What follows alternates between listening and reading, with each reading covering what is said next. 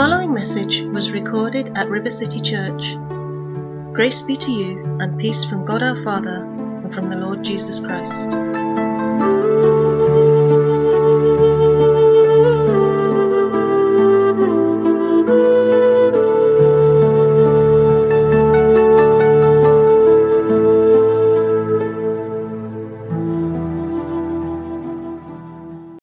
Well, good morning and Happy New Year, church, and indeed to everyone who will listen or watch this service.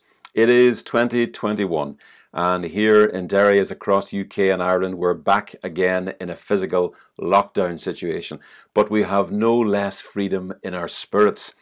See, nothing can hinder or limit our thanksgiving to God except our believing. And to take care of that, we have been given the glorious heavenly gospel of God's grace, a message of such good news that no one who truly hears and understands this news can ever again live as if God has socially distanced himself from us because of our sin virus. That's because the gospel reveals him not as the one who stands back from our sin and death, but rather the one who boldly entered into our life and death, which is why the Apostle Paul, inspired by the Holy Spirit, could declare to the Romans, "I am persuaded that neither death nor life, nor angels, nor principalities, nor powers, nor things present, nor things to come, nor height, nor depth, nor any other created thing shall be able to separate us from the love of God which is in Christ Jesus our Lord." Now, those words were written by a man who was being beaten up and whipped and jailed and starved on a regular basis. Yet he writes that he is persuaded that God loves him. Now, what does he mean by persuaded? I want to speak about that this morning because I think that right now in our world and even in the church, there is a great need for people to be likewise persuaded that nothing can separate them from the love of God. You know, some people need to be persuaded that a virus cannot separate them from the love of God. But other people appear to need to be persuaded that a vaccine cannot separate them from the love of God.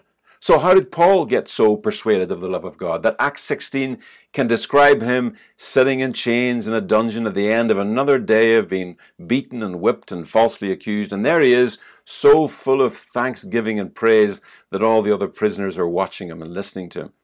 Well, I'll let Paul tell you in his own words from 1 Timothy 1:12. He wrote this, "I suffer these things, nevertheless I am not ashamed, for I know whom I have believed, and am persuaded that he is able to keep what I have committed to him until that day."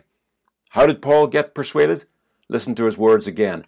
"I know whom I have believed, and am persuaded." So if you're listening to this message this morning as someone who's filled by fear, especially as you look at the world right now, then you have a need in your life to be persuaded as Paul was persuaded. And there's only one way that can happen. You too need to know God. And for that to happen, you need the Holy Spirit and the gospel. And the good news I have for you today is that you're going to encounter both this morning. Now, can I also say that this applies to you even if you're a churchgoer or someone who would describe themselves as a believer? You know, Paul said, "I know whom I have believed." But many believers, we struggle with fear in our lives because we do not yet know him whom we have believed as he wants to be known.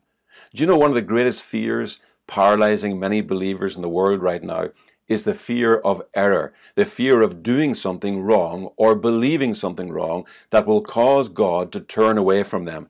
This is the same God, by the way, who said, "I will never leave you nor forsake you." The same one who wrote, "Nothing in all creation can separate you from the love of God."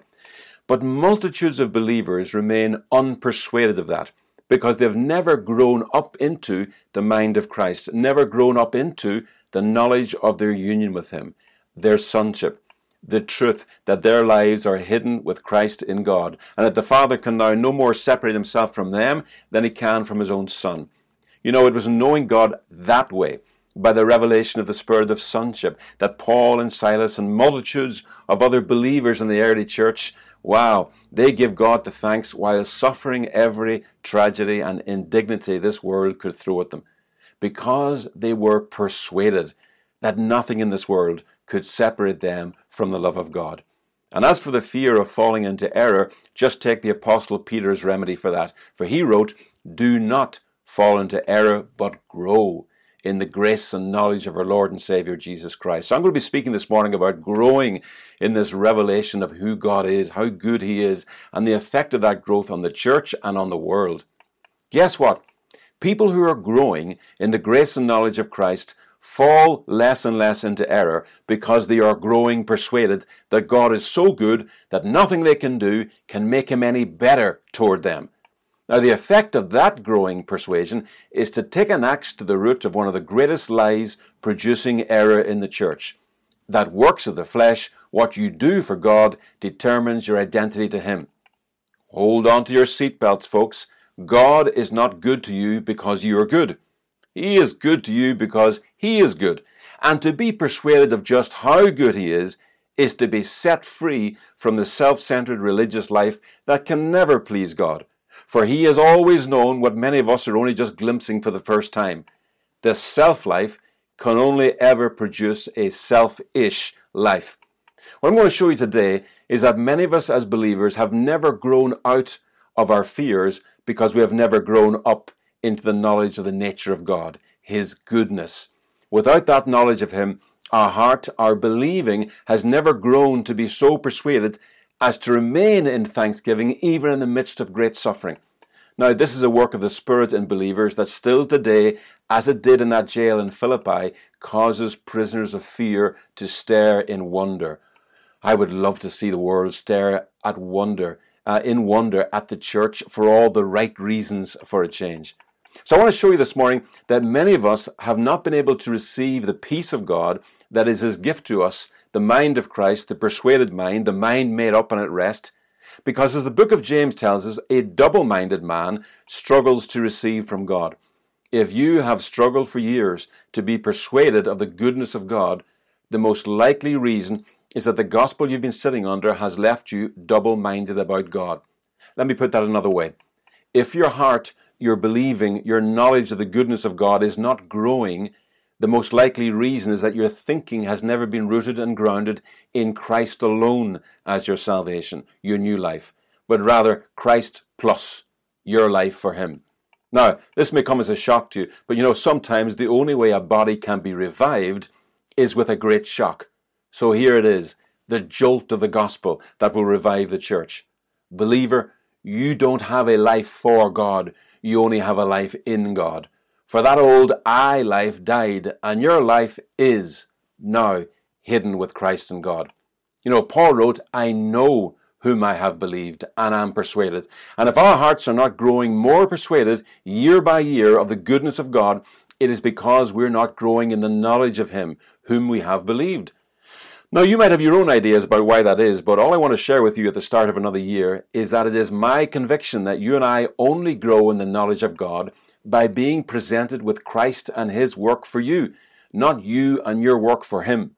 For one is a finished work and a mind made up, and the other is a never-ending work and a mind not made up. For as long as your mind is not made up about whether he's going to turn his back on you or not, your life will be filled with fear and all the works of the flesh, the self-effort that such fear produces. For 2,000 years, it has been the gospel of God's grace, not the gospel of your performance, that has brought freedom to those living in the worst captivity there is, captivity to fear. Fears can surround our lives and hem us in better than any prison wall. Imagine growing up all your life in a prison cell where you never got to run as fast as you could, to run as far as you were born to, never even saw the great open spaces beyond the other side of that wall. That is precisely what it is like to grow up with your life controlled and curtailed by fears that you can't see past. Your life shrinks to live within the boundaries your fears set. No wonder Proverbs 4:23 says, "Guard your heart with all diligence, for out of it flows the issues of life." Now, the root meaning of that Hebrew word translated issues is the border, the outer limit. In other words, you and I cannot live beyond the borders of what we have believed. Let me say that in a different way. You and I can make all the plans in the world for 2021 to go further, achieve more in life than we have up to this point. And to that end, we may work harder this year than ever before. We may even pray harder this year than ever before. But God's word is clear.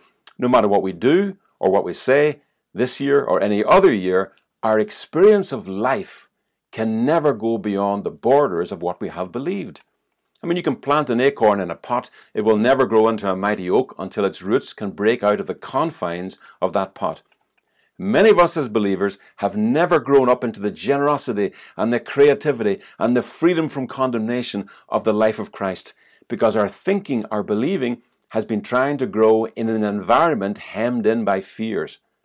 Now, you can physically do more and pray more this year than ever before, but if you get to the end of this year and you're believing, what the Bible calls your heart has not grown, then you may be sitting in a bigger house or driving a bigger car, but your life in truth is no bigger because your believing has not grown.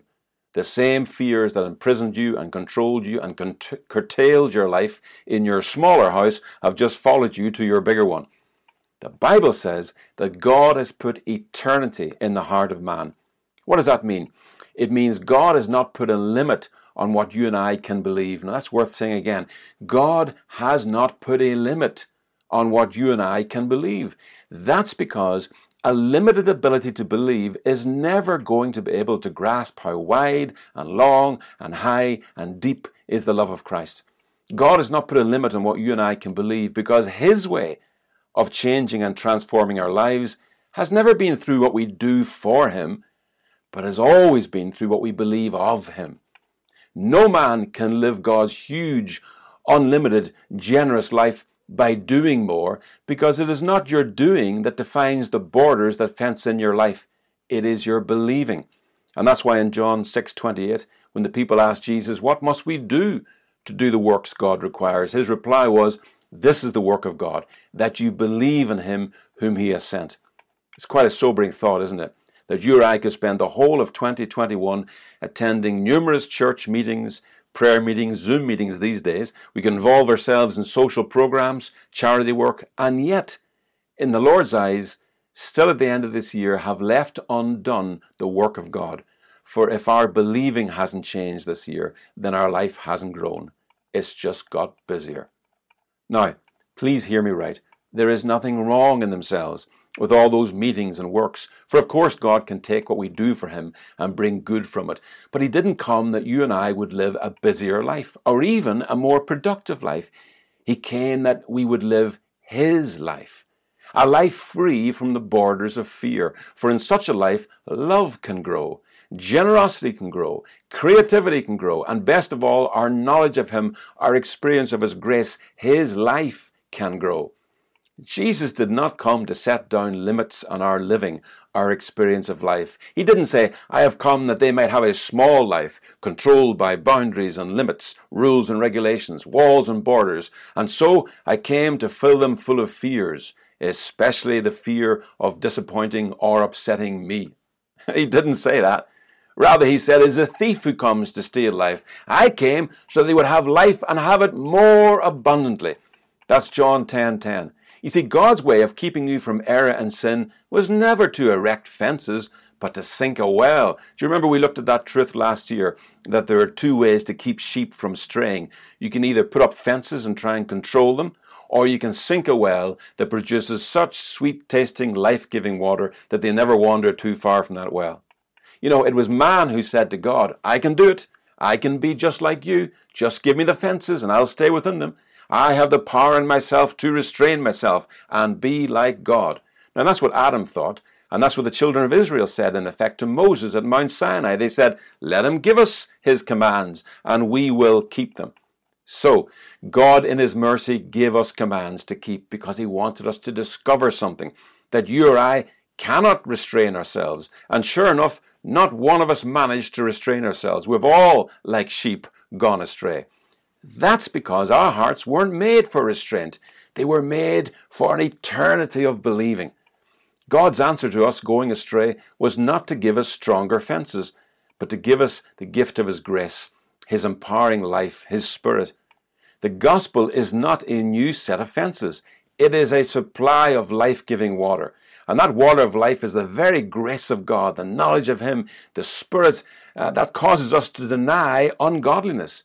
Do you know how the grace of God, the empowering of His Spirit, causes us to deny ungodliness? By revealing to us who we are in the Father's eyes. You see, only he who knows who he is can deny a lie about himself. Only he who knows who he is can deny a lie about himself. You will never be able to deny the lie that you have to make yourself godly until you see Christ and Him crucified as the godly life already given to you. Through Christ, you and I are called to a life called godly, and we live that life through faith. Through faith, not in a life separated from God, a life called I, but through faith in the life that put I to death and raised up a new life altogether, a life called together with Christ. You see, the faith to live that life comes by hearing the gospel, the message of Christ and Him crucified. Because to hear the gospel of God's grace is to hear your true name, who you are in God's eyes. You see, the gospel is the power to raise you up out of a life walled in by fear and open your eyes to a life free from fear, the life of Christ. Well, that's just the introduction to the scripture this morning I wanted to share with you. As we look at this new year beginning, turn to Matthew 17. I'm going to read you the first 8 verses of Matthew 17 because this is a story of transfiguration. It's a story of the disciples becoming aware of Jesus from a totally different reality. It says this from verse 1. 6 days later, Jesus took with him Peter and James and John his brother and led them up on a high mountain by themselves. And he was transfigured before them, and his face shone like the sun, and his garments became as white as snow. And behold, Moses and Elijah appeared, talking with him. And Peter said to Jesus, Lord, it's good for us to be here. If you wish, I will make 3 tabernacles here, one for you and one for Moses and one for Elijah. And while he was still speaking, a bright cloud overshadowed them. And behold, a voice out of the cloud said, This is my beloved Son, with whom I'm well pleased. Listen to him. I love the fact that the Father always takes the opportunity to say how pleased he is with the Son. When the disciples heard this, they fell face down to the ground, and they were terrified. And Jesus came to them, and he touched them, and he said, Get up, and do not be afraid. Oh, I love that. You know, this is a passage about the disciples catching a glimpse of Jesus as he truly is. And for a few moments, they see him from a different reality. They see him from heaven's reality. And my simple message to you this morning is that the gospel is the power of God, the touch of God, to raise the eyes, the vision of men and women, so that they too can see themselves from heaven's reality. And I think there is a great lifting up going on across the world right now, a lifting up of the vision of the body of Christ, up from a fixation on the things of this earth, the things that can be shaken, like your life for God, your religious performance, and up onto the things that cannot be shaken, your life in God, your union with Christ. Oh, how much our Heavenly Father desires us this year to see ourselves from His reality. Revival is nothing less than the church awakening to the reality that the Father, Son, and Spirit see. That we have not been deprived of, we have been dulled to the presence of God by a gospel that points us to the old I, the man of the earth, rather than to the new Adam, Christ, the man in God. You know, I spent Christmas with my 4 children, and they're not children anymore. The youngest just turned 21. And if you were to ask me what my heart's desire for them is, I could, of course, speak about my desire for their health and prosperity, which any good father wants for his children. But more and more, as I look at their lives, my greatest desire for them has become that they would know how special and amazing they each are, how loved they are by God, so that their lives become filled with a power that this year the Lord has brought me back to again and again, the power of thanksgiving. You know, to see our lives in 2021 the way God sees our lives, to see our lives from heaven's perspective, then we need to see as heaven sees. We need to see that Christ and Him crucified was enough for you and I to remain in peace. And the Greek word is eirene, at one with God, in every trouble that afflicts us in this life. Heaven is full of thanksgiving and only speaks the language of thanksgiving because they can see the enormity of what Christ has done and the magnificence of the life that is now ours in Christ. But by and large, still, the church, you and I, We still see with earthly eyes. And as we've seen in our studies over the last 4 months, earthly eyes can't see past the enormity of the need to see the enormity of the provision. For our thinking and so our vision has been conformed to the pattern of this world, self-effort. And such thinking never leads us into the transformation that heavenly thanksgiving brings about, because that little leaven of religion, self-effort, running through our thinking and so our believing, it means that we can never truly give God all the glory for the blessings of life, because for years the spirit of the world has taught us that we must make something of ourselves. We must make a name for ourselves. You see, the world says, try harder to do better in life, and you can earn that name you've always wanted to be known by. Successful. And when that spirit of the world, self-effort, gets into the church, then the church too says to men and women, try harder to do better, and you can earn that name you've always wanted to be known by. Holy, blessed of God. Only a child who doesn't know their father has to name themselves. No wonder Jesus, in speaking of the giving of the Holy Spirit, promised that he would not leave his disciples as orphans. Despite what you may have heard all your life in the earthly-minded church, the work of the Holy Spirit is not to help you make something of yourself by supplying you with a list of self-improvement tips. I'll say that again. Despite what you may have heard all your life in the earthly-minded church, the work of the Holy Spirit is not to help you make something of yourself by supplying you with a list of self-improvement tips. His work is to impart to you and I the greatest and most precious gift of our lives, our name, our identity to God, our life in Christ. You see, to hear God call you by his name for you is to be empowered to follow him. His words are spirit and they are life. It's to be empowered to walk with him and in him. For his name spoken to you is the power to be whom he declares you to be. Faith comes by hearing, and hearing the word of God to you. Why spend a lifetime striving for a name before men when God already has a name for you? What 2 Timothy 1:9 calls a holy calling, not according to what you achieve in this life, but according to God's own purpose and grace given to us in Christ from before time began. You know, to grow up as a Christian is to be transformed by the renewing of your mind, out of the I life. I did this for God and I did that for God. And instead begin to speak from the revelation the Holy Spirit is giving you of your sonship, your life in Christ. Then we too can start to confess the truth that Paul did in Galatians 2:20. I have been crucified with Christ, and it is no longer I who live, but Christ lives in me. And the life which I now live in the flesh, I live by the faith of the Son of God, who loved me and gave himself for me.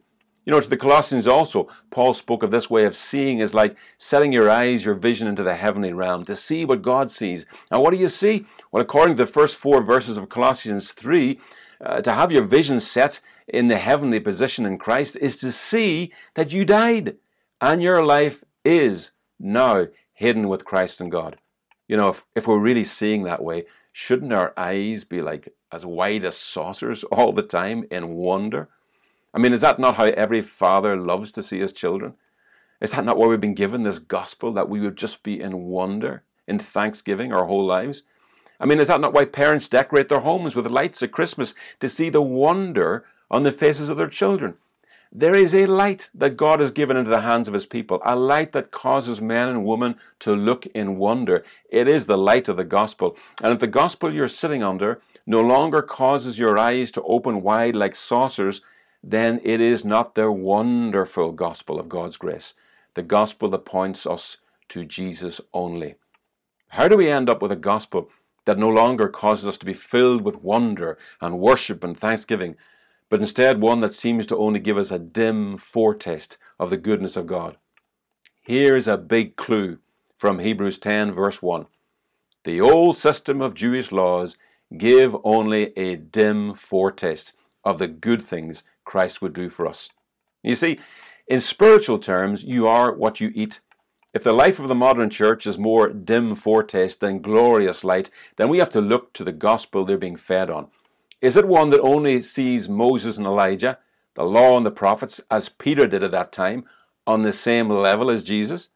If the gospel we're sitting under has only raised up a people who, far from shining with the joy of the Lord and causing the world to look and wonder, instead appear to be a dim reflection of the liberty and joy and generosity of the life of Christ, it is because the light of the gospel has been presented mixed in with the shadow of the law. Now, what can be done about that? Let's come back to our passage of Scripture in Matthew 17. See, here we read of disciples standing in awe of Moses and Elijah, while all the time they have been in the company of Jesus, the one through whom all things were made in heaven and on earth, including Moses and Elijah. And there's a beautiful phrase in this passage that I want to draw your attention to this morning at the start of this new year, because to me it is a beautiful summary of the power of the gospel to touch people in a way that lifts their eyes off themselves and onto Christ, and so live from a higher reality, to live from the presence of God. Look at verse 7. It says there, "But Jesus came along and he touched them, and he said, 'Get up and do not be afraid.' And lifting up their eyes, they saw no one except Jesus himself alone." What a beautiful illustration of the power of the heavenly gospel, which is the touch of Jesus on a life to raise us up out of fear and lift our eyes, raise our vision to see not Christ and our life for him, but to see Christ alone as our life. And let me give you another jolt into revival. Believer, look up. Set your mind, you're believing on things above. See what all heaven can see. You don't have a life for God. You only have a life in God. For you died, and your life is now hidden with Christ in God. Look up and see Jesus only. See Christ alone as your life before the Father. It is only the gospel of Christ's finished work that can raise our vision to see our lives as the Father and all of heaven sees, from the perspective of a finished work, not a half-finished work that God is looking to us to finish. You are complete in him, believer. That's Colossians 2, verse 10. How much does our Heavenly Father desire us in this year too to see ourselves from his reality? Let me say it again. Revival is nothing less than the church awakening to the reality that the Father, Son, and Spirit see, that we have not been deprived of, we have been dulled to, church, the presence of God, by a gospel that points us to the old I, the man of the earth, rather than to the new Adam, Christ, the man in God. How this world needs the church to wake up right now to the reality, the truth that heaven sees. And I believe the church is awakening, because Jesus is building his church, and he is the one who promised, you shall know that reality, and that reality will set you free. What do I most want from my children? I want them to know how much they are loved, how precious they are to me, because to me, that is the reality of who they are. And I want them to live in that reality and from that reality, because I know to live from that reality will so fill them with thanksgiving that they'll be freed from the orphan spirit of this world that promises them a name called successful, but can only ever leave them living the poorest life a man can live, a life called I. Is there not a sadder thing for a parent to witness than their child striving, sweating, breaking their heart to try and become someone valuable in this world, because they are blind to their own infinite worth and value, blind to the reality that their Father sees? You know, God forbid this year that you would find yourself on your deathbed surrounded by your loved ones. But if I can ask you for a moment to put yourself in that position and imagine you only had a few moments left to speak to them, what would you say to them? If I told you that you had perhaps one sentence to each of your children, what would you say? I think every one of us instinctively knows what we'd say. We would take all of that one sentence to say how much we love them. But why? Why on earth would we use our last breath to tell them something that we must have told them 1,000 times? Because in the deepest part of our being, we know that their greatest need is the same as ours, to know we are loved. Because to know that is to know who you are. You see, that knowledge of how much we are loved is life-giving, because it gives us our true worth and value, our true name. And if we can receive that name, then we can live that life of being the one perfectly loved. It is the greatest need in the church today, that a revelation sweeps the earth of the reality of the person and presence of God, Father, Son, and Spirit. That is revival. And this reviving of the church, this awakening of the body of Christ to the life they now have in Christ, the life of a perfectly loved Son, that will cause the world to look up. For how is the reality of a loving Father to be revealed to a world of orphans who have never known what the fatherhood of God is? Only the life of a perfectly loved Son can reveal a perfectly loving Father. Only the life of a perfectly loved Son can reveal a perfectly loving Father. Only the body of Christ, the church, growing up into the head, the mind of Christ and who they really are, perfectly loved, can cause the body of Christ to start to walk before this world as who they are, sons of God on the earth. And that's why the greatest revelation of the fatherhood of God is coming on the earth, not through better church programs or bigger churches or better music, but through the preaching of the gospel of God's grace, a gospel that does not point to our lives and say, try harder, but a gospel that points to Christ and Him crucified and says, see further. Can you see your true name, your true worth and value to the Father? Can you see in Christ the revelation of the Father's name for you? Christ and Him crucified is the Father calling you by name. He declares, you are the one I am dying to be with. Can you hear Him call you by your true name? Perfectly loved, the one I withhold no good thing from, even my very life. Look to the cross. See who you are. Can you see yet? Can you see that you are the one who is of infinite value to the Father? Can you see the way He loves you by giving you all He has? For if He did not spare His own Son, but delivered Him up for us all, how shall He not freely give us with Him all things? That's Romans 8:32. You know, as long as you cannot see that clearly, who you are to the Father, who Christ revealed you to be, the one the Father so loved that He withheld no good thing from, then you will continue to try and grasp for life, for a name, an identity. And the Spirit cannot agree with such a lie that you are left without a name. And so you will have to live that striving for a name life by yourself. You will have to live as an I. Now, whether you're a man or a woman this morning, believer, you will live as what the Apostle Paul called a mere man, rather than living as a son of God. For as long as we remain dull of hearing and short of sight to the Spirit of God, we can only live as an I. Do you know the biggest reason why multitudes of us believers in the church still live as mere men? Why creation is still groaning for the manifestation of the sons of God, for the church to grow up out of the I and into the us, the life of the Spirit, the mind of Christ and who we really are. The reason? Because multitudes of believers continue to sit under a gospel for the I, a gospel that tells you who you could be one day, if you, rather than the gospel that tells you who you are today, because He. Both use the same words and quote the same verses, but one points you to you and one points you to Christ. One speaks of what your life could be, and one speaks of what your life is. For believer, your life is hidden with Christ and God. One will leave you waiting all your life for God to do something, and one will open your eyes to the enormity of what God has already done. And that's why one can only hold out the promise of revival, and one will cause revival. It is only in seeing who He declares us to be can our souls come into a rest and a thanksgiving that will empower us to live holier by accident than we ever managed through a lifetime of religious striving. For the holiest people on earth are always the most thankful. It is through the proclamation of the gospel of God's grace, the gospel that tells you who you are because He, not who you could be if you, that multitudes of disciples this year will feel the touch of the Lord and His voice saying, rise and have no fear. And when we lift up our eyes, we will see no one but Jesus only. Church, you don't have a life for God. You only have a life in God. Let the I life that was put to death at the cross remain in the earth. And if you have been raised with Christ, then look up and see Jesus only as your life. It is only as we, the church, fix our eyes there that our lives begin to be transformed with a level of thanksgiving in all circumstances that makes us appear to this earth as men shining with a heavenly light in the midst of this earthly darkness. Now that'll make the earth wonder.